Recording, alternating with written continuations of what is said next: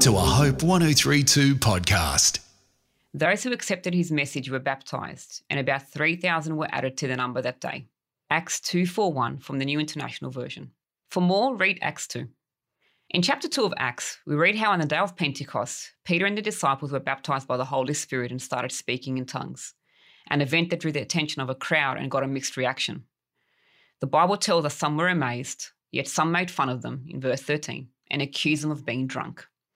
On hearing this, Peter gets up and addresses them, and we read that almost 3,000 people in the crowd were convicted and gave their heart to Jesus, a crowd filled with many skeptics who mocked them.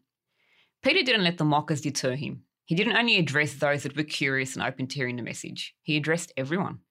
And through the power of the Holy Spirit, they gave their hearts to Jesus, including those that mocked them.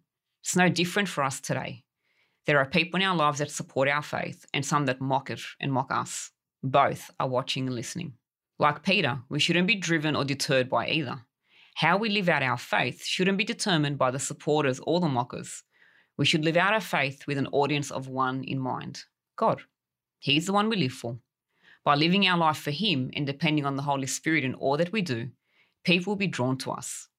Some will be curious, some will be skeptical. However, both are loved by God and deserving of an opportunity to know him. As we go about our days, let's remember that the Holy Spirit can work in the heart of anyone, including the mockers. And let's allow God's love and grace to shine in and through us to everyone around us.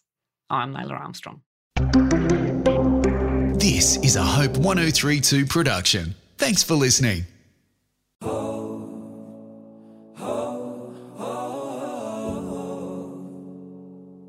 Hi, my name is Heidi Wiseman and I host my podcast, Hopeful Reflections with Heidi.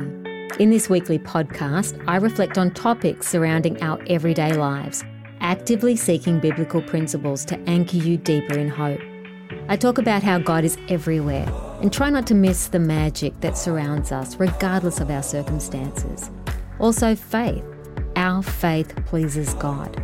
I talk about the measure of our faith and how it is like a currency.